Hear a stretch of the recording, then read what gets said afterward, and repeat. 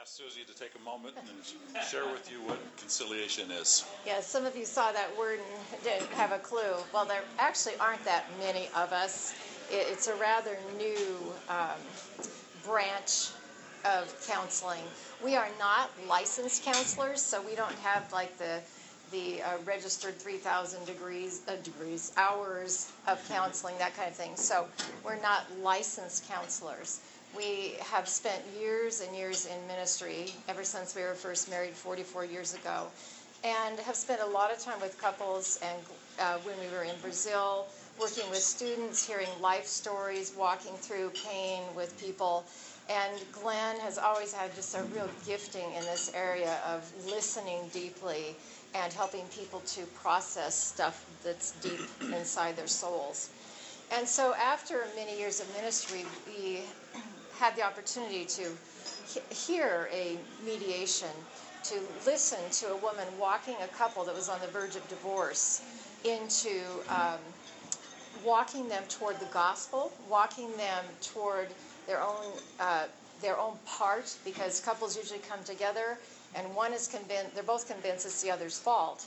And so walking them into their own stuff, walking them down the path of forgiveness and toward reconciliation. And it appealed so strongly to us, this method that kind of brought all this stuff together that we had been doing through the years. So we went through some training, and our focus when people come to us, we actually end up working with a lot of different people, primarily couples who are in conflict. And they come and they feel like there's no hope. And our desire is to watch them walk toward humility rather than self-centeredness. Watch them walk into facing the logs in their own eye and not pointing out the specks all the time in the other's eye. And so it's and helping them understand what is true confession, what is a beautiful confession that really gets to the motivation behind the sinful action or words, and then what is beautiful forgiveness. So we work with couples that way, sometimes taking them into long several-day sessions of working through their stories so they can see where a lot of their sinful behavior was learned long, long ago before they ever entered into their marriage. Other people come to us in a faith crisis where they've walked into something shameful, or they've experienced deep pain and they can't seem to get out of it. So we work with individuals as well. And we've worked with some families who are in conflict, a larger family group. So we're working primarily with people either with their own conflict within or interpersonal conflict. That answer your question? 35,000-foot answer. So I want to begin with a statement that you already know. So this statement isn't going to be rocket science at all. And perhaps if you are somewhat familiar with your Bible and the New Testament, you probably remember a passage where Jesus said on several occasions, "He who has ears, let him hear." Okay. And so let's just do a little bit of manipulation and move. The part that I want to manipulate is the word he. So do you think it's fair to substitute for he husbands who have ears, let him hear? Wives who have ears, let them. Is it a fair conclusion to draw, just with that little rudimentary bit of biblical awareness, that God wants us to become people who are keen listeners? And is it also not fairly easy to conclude that a ton of us are really skilled at listening without listening? Have we ever heard a little phrase in English, "You're not hearing me, you're not listening to me"? And of course the point is, the auditory impressions are coming through, so there is hearing going on, but there isn't the kind of hearing that reflects one person connecting with another, honoring that person, and then acting with the loving response. So, with this many couples in this room, you know very well that it's a good thing for you to listen beautifully to your spouse. And you also know very well that many times you don't listen beautifully to your spouse, correct? Okay. So we just want to spend some time exploring a bit this subject of God wants us to listen, but we don't. And so now I'm going to make just a nasty, unpleasant conclusion that I hope that you can accept. You and I do not listen well because we prefer listening badly to listening well.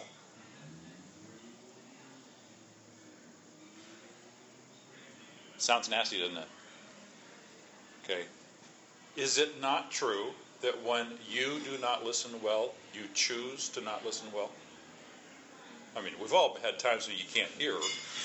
We've had times when we're sick or something like that. But when you irritate your spouse because of listening, it's because you don't want to listen.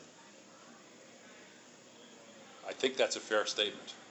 And so one of the things that might be interesting to you is that courses in listening skills development, okay, the pre-test and the post-test studies on things like that always indicate that there is growth in listening development for about 4 to 6 weeks.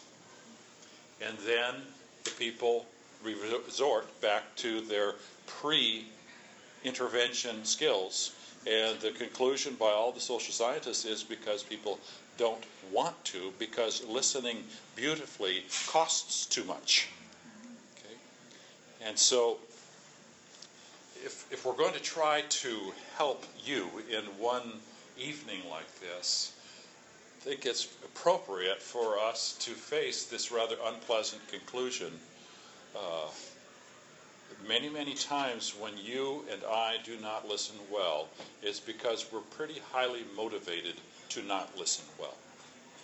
So I want to spend some time and just see if I can demonstrate that. And I've asked Susie so I've got 3 questions for her. And so the first question is, Susie, I don't remember the order that we chose. You? Go from least. Least, okay. So the first question is, would you share with these folks at least one account of when I listened to you not very well, but it wasn't that big of a deal? Okay? Not listening all that well, but it didn't hurt her badly. And then the next question is going to be, would you please share a story when I didn't listen well and it hurt more? And then the third one is when I did not listen well and it hurt a ton. And all 3 of these, I think, are going to illustrate the point that at times Glenn just doesn't listen because he chooses not to. All of this, and he's a pastor, and he's an ordained minister, and he's got a missionary, and all this kind of holy stuff, and boom, he doesn't want to listen. So, Mrs. J, would you start off with a story, please? So I get to pick on him tonight,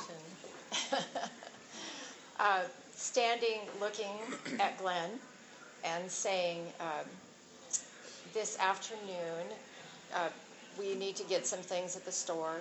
Will you go to the store this afternoon because I have appointments?" And there's some kind of sure. And later in the afternoon, it's getting late, and you haven't gone to the store yet? Go to the store? And so I know you can all relate to this. It's you know something went in because the eyes were looking at you, but it didn't register long enough to stay there.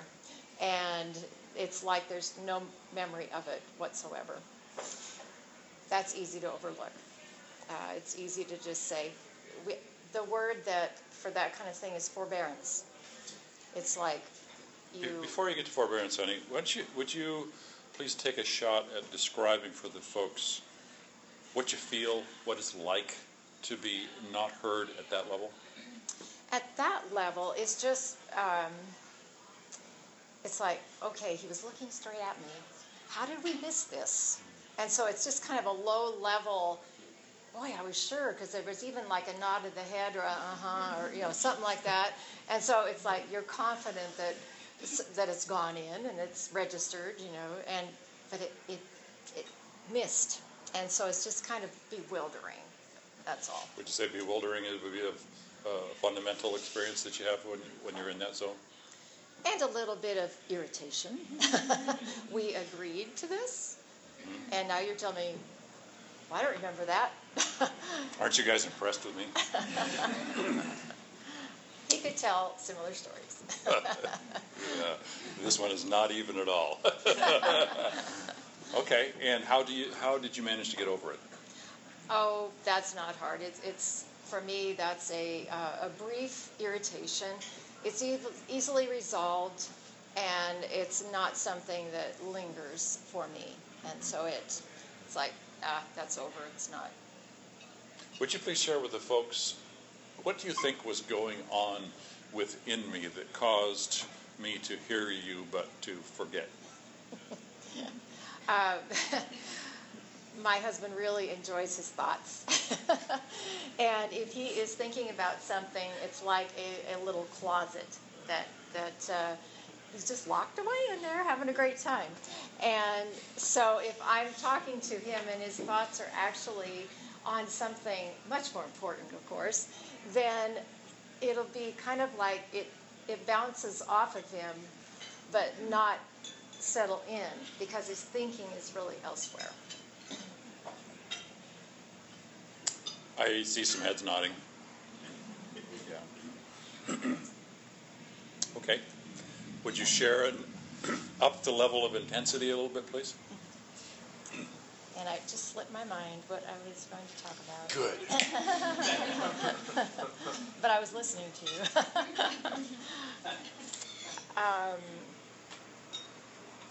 Wow. I just had it and it just... Well, then let's go up to the highest level of intensity. Yeah, the middle one's kind of hard. It was like, for me, there's not a lot of middle ground there, it seems like. And it's like, oh, that's not a big deal, or ah! So we actually talked about this just last night. And this has to do with when there is something going on in the relationship that you feel very strongly needs to be talked about. And so the example I'm going to give you was when we were in Brazil, and we were both teaching in the seminary. I was teaching very part-time because the classes were all at night, so we had to kind of shuffle, and his interest was definitely stronger to be doing that, and mine was less. But I did teach 1 or 2 nights a week, depending on the semester. And when Glenn was teaching at night, I would make sure we had dinner ready and that everything was in order for the kids for school. And I'm just taking care of it. He comes in and eats, and then he leaves. And when I was teaching, I also fixed dinner and made sure everything was ready for the next day, and had to be at school by 6 p.m. in the evening. And I remember trying to talk about that, and was basically, we weren't going to talk about it. I can't really describe to you now, that was quite a few years ago, but it was definitely a feeling of, this subject, I'm not going there with you. And it developed resentment. I did feel resentful. I felt less than. It felt like you believe that what you do is much more important than what I do, but we're both doing the same thing. And so it was a very hard thing for me. And sometimes my thoughts were very negative. And would you please share with them some of the thoughts that you had? Well, the worst one I can remember is, sometimes it would just be easier if you weren't here. That was like my darkest moment. It was like, why do I do this? So that was a lot of self-pity. And we could go into my own stuff at this point, but... Well, what she just did was that this particular circumstance led her to a thought or to a belief. It would be easier if he were not here. And one of the things we didn't come here trying to teach you this point, but this leaks out of us all the time, is that all of us are soul beings. And we can at least say that when God created us as soul beings, our soul-ishness, at the very least, means that we have a thinking process. We're rational, cognitive people. At the very least, we are emotional people, and at the very least, we are desiring, purposing people. And so these three, kind of the history of thought and the history of the church, the words faculties of the soul, the cognitive, the emotional, and the volitional, are the faculties of the soul that it seems that God created us with. And so Susie went through a difficult experience, and she just shared with you her belief at that particular time. That make sense? Okay. Every time that we have a belief, we always have some kind of emotional component that travels right along with it, and a desiring or a purposing component that travels with it all the time. And yet everybody typically leads with one of those three. Okay? And so Susie just took you into her thought. Would you please share with them some of the emotions that you believe that you were experiencing? Anger. I was resentment that would breed anger. And so a sense of, I've tried to bring this up, I've tried to talk about it, I can't talk about it. And resentment, I think, would be the...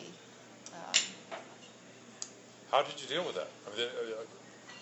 I think we're talking about something that I manifested for quite a long time, didn't I? Yeah, it went on for quite a long time. So you're dealing with anger and resentment for quite a while. How was that? How were you doing? Well, it would pop up at different times. It wasn't like I always felt that way. And some days I'd be fine, and I'd be, not feeling sorry for myself, and I'd be choosing to just step in with joy, doing what I was doing. But I would find that on those nights, I would often leave rather resentful of, man, I just scrambled to get out of here. And there came a point, though, where I realized, okay, I am not going to manage to move this conversation forward. I can't force him to want to listen to my heart and what I'm feeling and what it really means to me. And so I came to a point where I decided I wasn't going to bring it up, but I also realized I would not choose to stay in resentment, and that I would practice forgiveness even though there was no sense of repentance or a change. Impressive guy, aren't I? Honey, in your judgment, what belief was I leading with that was generating my unwillingness to listen to you? A belief, part of it, a desire, anyway, would have been, I don't want to change this. I want it to stay this way. A belief that this was probably something I just needed to deal with.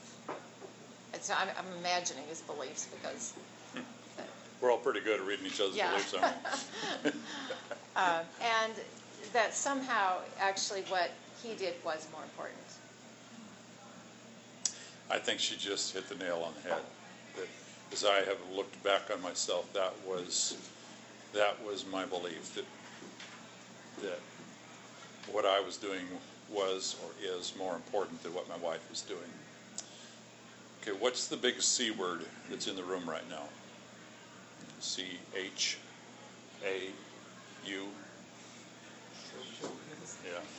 Yeah. And that's where, not at all fun for me to admit that, but that's where I was. So as I look back on myself, I would not have cared to admit to anyone that I had chauvinistic leanings within me, but we reveal much about what we believe by our behavior, correct? And so I was just revealing that at least in one corner of my soul, that there was a chauvinistic leaning that what I, the husband, or the man, or maybe just the individual, what that I wanted was more important than what my wife wanted. Very, very ugly thing that Susie had to live with, and very admirable that she was able to forgive me and deal with that bitterness and that resentment without exploding us, don't you think? Okay. So, do you remember the second one that came back? No, I got so involved in that one. Yeah. Okay. So, just with those couple stories. Oh, I remember now. I'm glad. This has to do with when one party, being me, has an interest. And there's not the same interest, but I'm quite enthusiastic about it and feel like he ought to be too. And so I'm going on and on about it, but I can tell that there's kind of this glaze over. And I know very well that he's experienced the same thing with me, so I do know that I can glaze over too. But it's not a terribly serious thing, except that the things that we're interested in feel so much a part of us. It's like, this is my being, and I want you to be enthusiastic about it and to hear about this. Now, this is an area where he definitely also has changed a lot in moving toward me, but it can feel just a little. I would say the feeling at that point is lonely, not a drastic loneliness, but kind of like, oh, I kind of wanted to share that instead of feeling kind of, oh, that's for you, that's not for me. So the loneliness there, and probably the belief is, well, I should probably just kind of keep that stuff for myself, or find somebody else to talk to, which maybe isn't a bad belief. You know, go find some other chicks and talk about it or whatever. You know, so that isn't necessarily a bad thing. So at least in my case, that wasn't a severe thing. Honey, would you please try to describe what loneliness is like for you? It's a hard question I asked her. Well, I would say the other example, I hadn't mentioned that because it hadn't come to my mind, but the other example of the feeling disregarded, that loneliness in that was much stronger, a much more severe loneliness. Because when you don't feel heard over something that's very important, and you feel like there's a barrier that you cannot cross to get there, that's a lonely feeling. Mm-hmm. When you feel lonely, what tends to follow?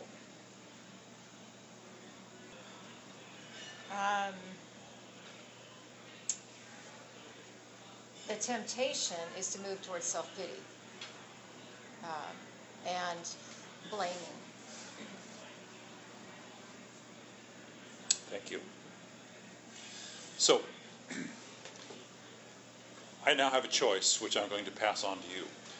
One is that I could ask you folks some questions about some thoughts, what popped up during our little conversation here. And that'd be just fine if we've got folks who are feeling pretty comfortable with us and with each other. Or I can break you up into groups of 4 to 6 and have you identify the things and then share them as small groups. Do you have any preference? Maybe Matt has a hunch. Matt, do you have a preference? I think everybody would live more comfortable in small groups, right? Okay, let's do it. Let's do it. So let's just kind of get into some natural clumps here and share just really anything is fair game. Anything you thought was interesting, any questions that you have, observations that you have that came out of the conversation that Susie and I just had. Thank you. Somebody from this table? Well, we kind of were curious about your response to your feelings and sort of that feeling like you're not being listened to, and like, is it better to like blow up the situation and make yourself heard, or is it better to endure and eventually like kind of almost have this better taste, I guess, that like I really feel someone else to do and didn't listen, and then sort of more humbling at that point to see how much grace is being like given to you and you realize it. Which is better? Which is the better way? Sure, I was gonna. What's your name? Yeah. Michelle. Really, neither one is very good, because if we blow up, we're demanding a response. If we clam up, we're stuffing things. Now, it is true I was able to forgive to a certain degree, but even in talking about it, there was still some hurt in there. So if I had had the skills that I know now, I would have lovingly opposed my husband. I would have gone to God to ask God to show me my own sin first. I would have been ready at that point to be able to confess to him my sin, my unlovingness, my resentment, my attitude. And then I would be able to move toward him and say, I really want to talk about this. And I'm asking you to sit here with me and bring this out in the open where we can talk about it. Because I don't want to be resentful. I don't want to resent the fact of, I don't want to be that way, and I know that's my responsibility, but I want to work through this with you. And I was not equipped at the time to do that.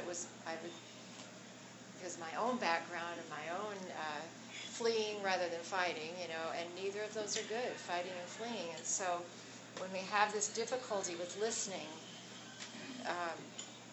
to be able to step into where we feel there's a roadblock takes a whole lot of self-evaluation first and confession before God of our own sin before addressing the speck in the other's eye. So, honey, I'm going to ask you a leading question. How have you found that the death and the resurrection of Jesus actually makes it possible for you to forgive when people have been very, very hurtful to you?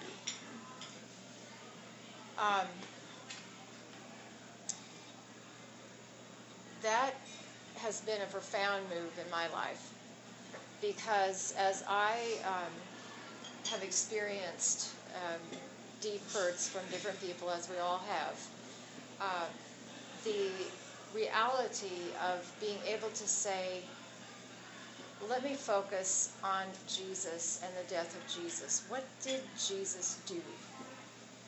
He took my sin and he had me, he took it off of me and he took it to the cross. And he forgave all the crud in my life. All that I was guilty for, all that I was ashamed of, he took it. And when the sense of how ugly my sin really is, not comparing it to someone else, but looking and saying, did Jesus really have to die for me? Am I really that bad? Yeah, I am. And apart from Jesus, I am rebellious, and I will go my own way. And so when I was able to go to the cross and say, I don't deserve that. I don't deserve that forgiveness. It was totally grace given. It was a gift for someone totally undeserving. Then I can honestly say, who am I to withhold forgiveness? Do I think that my husband or someone else who has hurt me is less deserving of God's forgiveness than I am? Do I really believe that?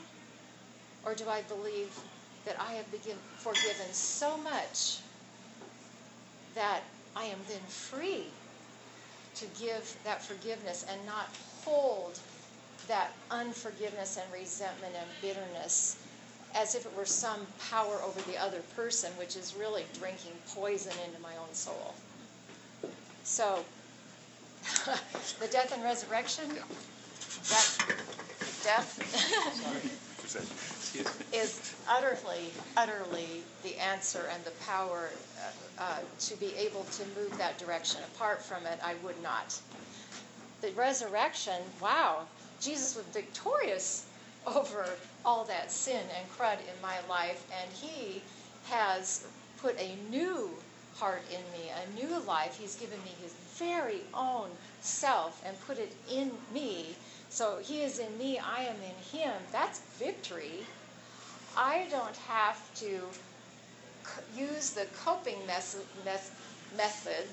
that I grew up with to protect myself from pain, the fear of rejection, the fear of someone getting angry at me so you don't talk about anything. I didn't have to stay there anymore. I was so loved, so forgiven, that I can then take the risk of moving toward the other in the power of forgiveness and victory and say, my identity is here in Jesus, not in how that person responds to me.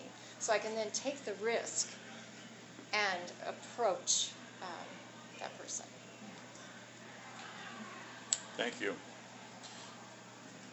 I am a guy who, I don't know how I developed this, but I do not appreciate shoddy thinking. And I don't like reductionistic thinking. And I don't like pat answers. That's just kind of the way my mind works. And Glenn and Susie are here before you.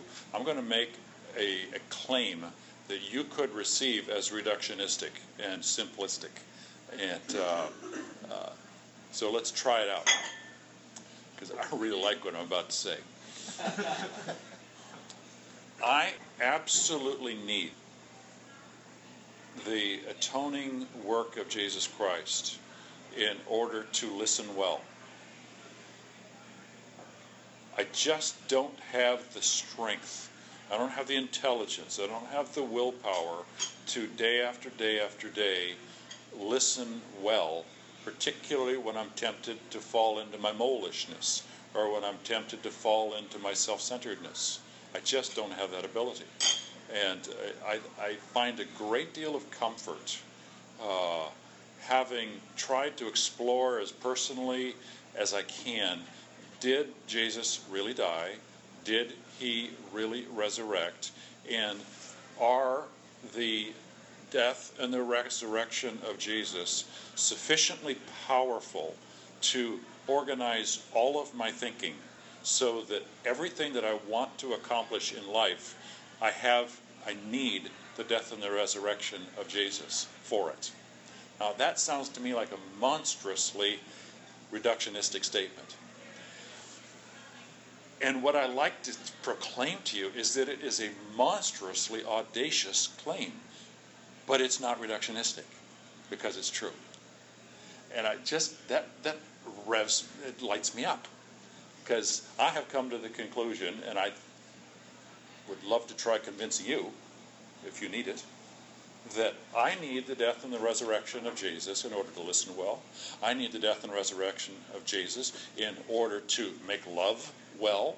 I need the death and the resurrection of Jesus in order to deal with my shame issues, with my guilt issues, in order to keep my integrity intact. I need the atonement for everything that's important to me. Okay?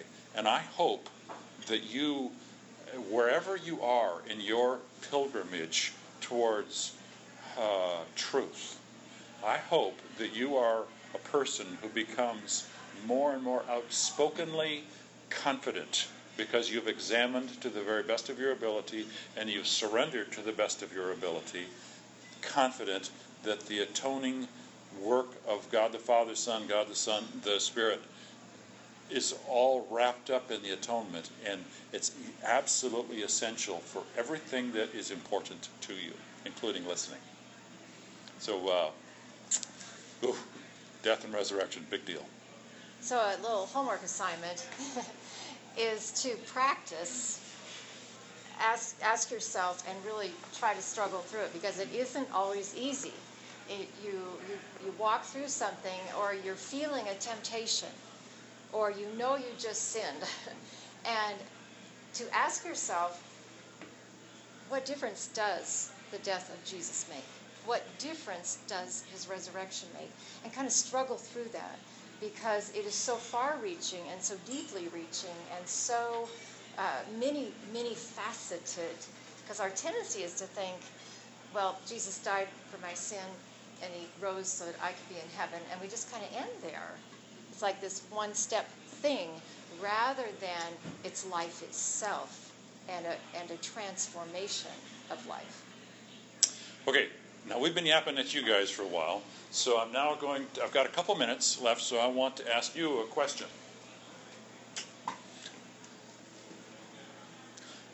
Why is it important? Why is it worthwhile to listen well to your spouse? Jordan? So they feel loved and we understand them better. Cool. And we could even probably one-up that one, just not only so that she feels loved, but that you actually are acting lovingly toward her. Yeah, cool. Okay. Matt? By listening to your wife or your husband or you validate their efforts. Okay, cool. Luann? You want to be the person that they share with first and foremost and always. Very cool. Jesse? This is without it, you don't have a relationship. Without it, you don't have a relationship. Okay, ready for another question? Why, in your estimation, did God create listening? Got an answer? Maybe it's part of being made in his image because he's a Trinity. Okay. What's your name? I'm listening, but I can't hear, just so clear. Oh, okay. Oh, if I had an eraser right now. What's your name? Mitch. Okay, I would really enjoy the eraser thing. One time I was teaching down in Brazil, and some student made a statement like that. And it was one of my golden moments, because I picked up an eraser and I threw it at him. He was about 25 feet away, and I hit him right in the head. Yes, now let's come back to your answer, please. I think because he listens Okay. to the Father, the Son, and the Spirit. They know what listening is, Uh-huh. and it's in his nature, and so being made in his image, we are communing individuals. We are created to be in relationship. Yes. Okay. That's the only way. So does it follow then that when you listen beautifully to her, that you are embodying the Father, Son, and Holy Spirit? I think so. Yeah. What I'd love to see you say is not I think so, I'd say yes. Okay.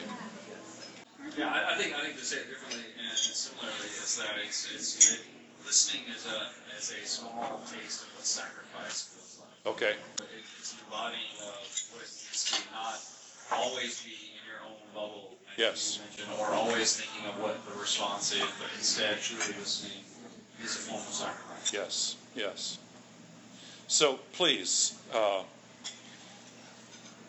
surrender yourself to the high calling of following our God into better and better listening. Okay. Because it works, true. Because it is a loving thing to do, it helps this world be better. Yes, that's a good reason. But we can up the ante, and we can say because God's church and Jesus, the Son of God, listen to each other. So there's more to it than just marriages, more to it than just merely interpersonal relationship. The heaven-earth relationship is a listening relationship, two-way. And as, I just forgot your name. Nick. Okay. Not only is it interpersonal relating is just healthy, not only is it the bridge to heaven and earth, it's also the way that God himself communicates within himself. So for many, many reasons, well, maybe not many, a few wonderful reasons, then us growing in the skill of listening is just a beautiful, beautiful thing, and we want to encourage you to walk that way. I think our time is shot, so Matt, I turn the microphone that doesn't exist over to you.